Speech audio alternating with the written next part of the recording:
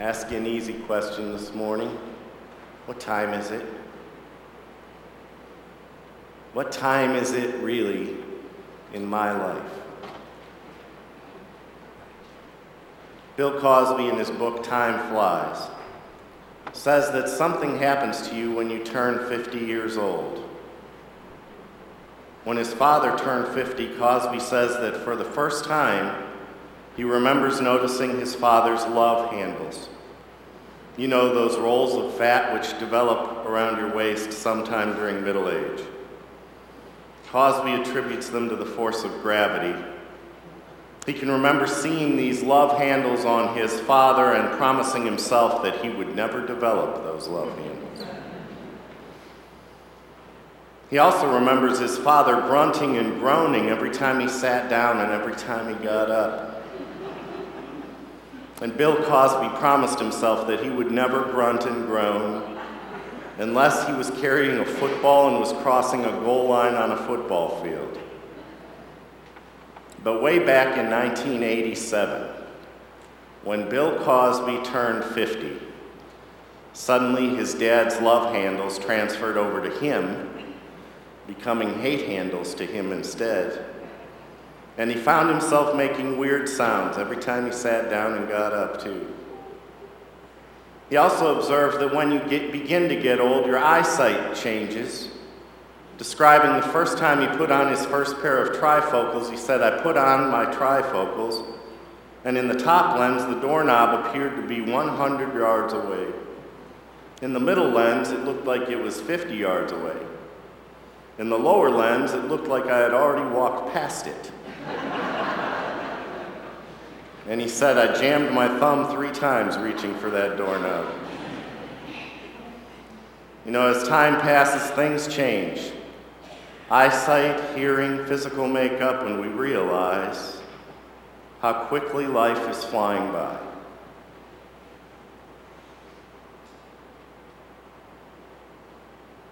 So I ask you once again this morning, what time is it in your life?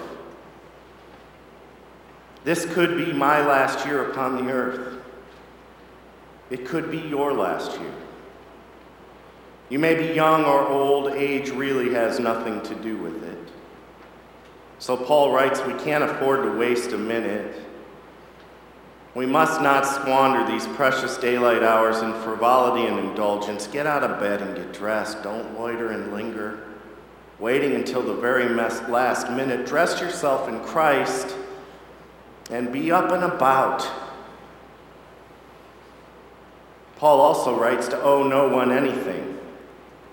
Owe no one anything except to love one another. And maybe just for a moment, you might think that Paul is letting us off the hook. Owe no one anything. So I suppose I can go about doing what I please without thinking about others. But then he finishes the sentence, except to love one another. No easy task. In fact, Paul says that all of the commandments can be summed up in this one, to love. And then he goes on to list some of the well-known ones that we find in the Old Testament. No murder, don't steal, don't covet, don't commit adultery.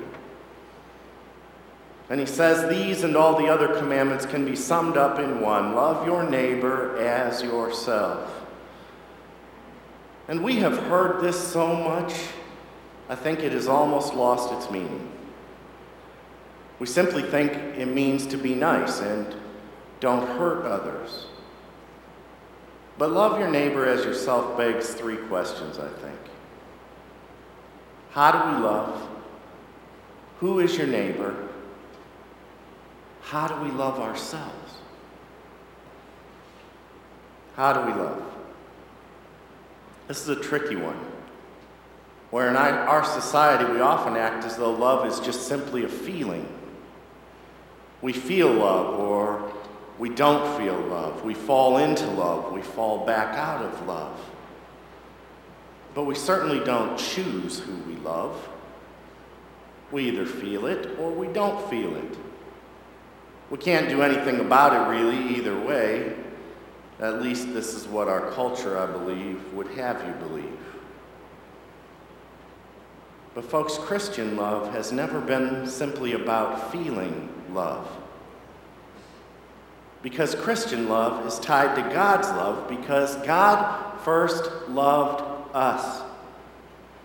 Because of that, we see others simply as God's children, as those precious to God. And we want them to know God's love, so we try to share God's love with them even when we don't feel in love. I think anyone who has ever had kids knows this type of love. There are days when it is difficult to feel very loving towards our kids, especially when they are making poor decisions, when they are engaging in activities that hurt themselves or others, when they are doing those things that just frankly drive parents nuts. Yet it is precisely those times when a parent's love is most needed,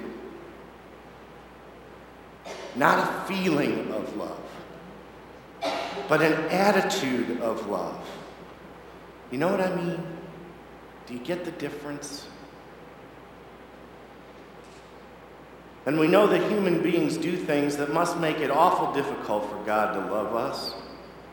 When we hurt ourselves or others, we know that we hurt God. Love must be really hard, I think, for God too. But we know that even in those moments of God's greatest disappointments in us, God still loves us. Even when we believe we are unlovable, God still loves us. How do we love? We love by sharing the gifts that God has given us, even when we don't feel loving. Who is my neighbor? As we read through the Bible, it becomes clear that our neighbors are everyone we are in relationship with. It is interesting to me that Paul uses don't commandments, don't murder, don't steal, don't covet, don't commit adultery, and then sums them up with a do command, do love your neighbor. So where all the don't commandments mean not setting up bad relationships, the command to love your neighbor means to be in good relationships with others. In Jesus, God chose to enter into relationship with us. Every right relationship we have with others, every single one, is ideally modeled after our relationship with Jesus. God loved us through relationship, allowing us to love others through relationship with them. And so finally, how do we love ourselves? We are told by our culture that we need to be more attractive, more wealthy, more popular, more successful to really be loved. But we know that God loved us first. God created us. And we don't need anything more to be loved by God. In this simple phrase, love your neighbor as yourself, love is not simply a feeling. It is not a list of do's and don'ts. It is not simply doing no harm to others or doing good things for those that we like. Christian love is more than all these things.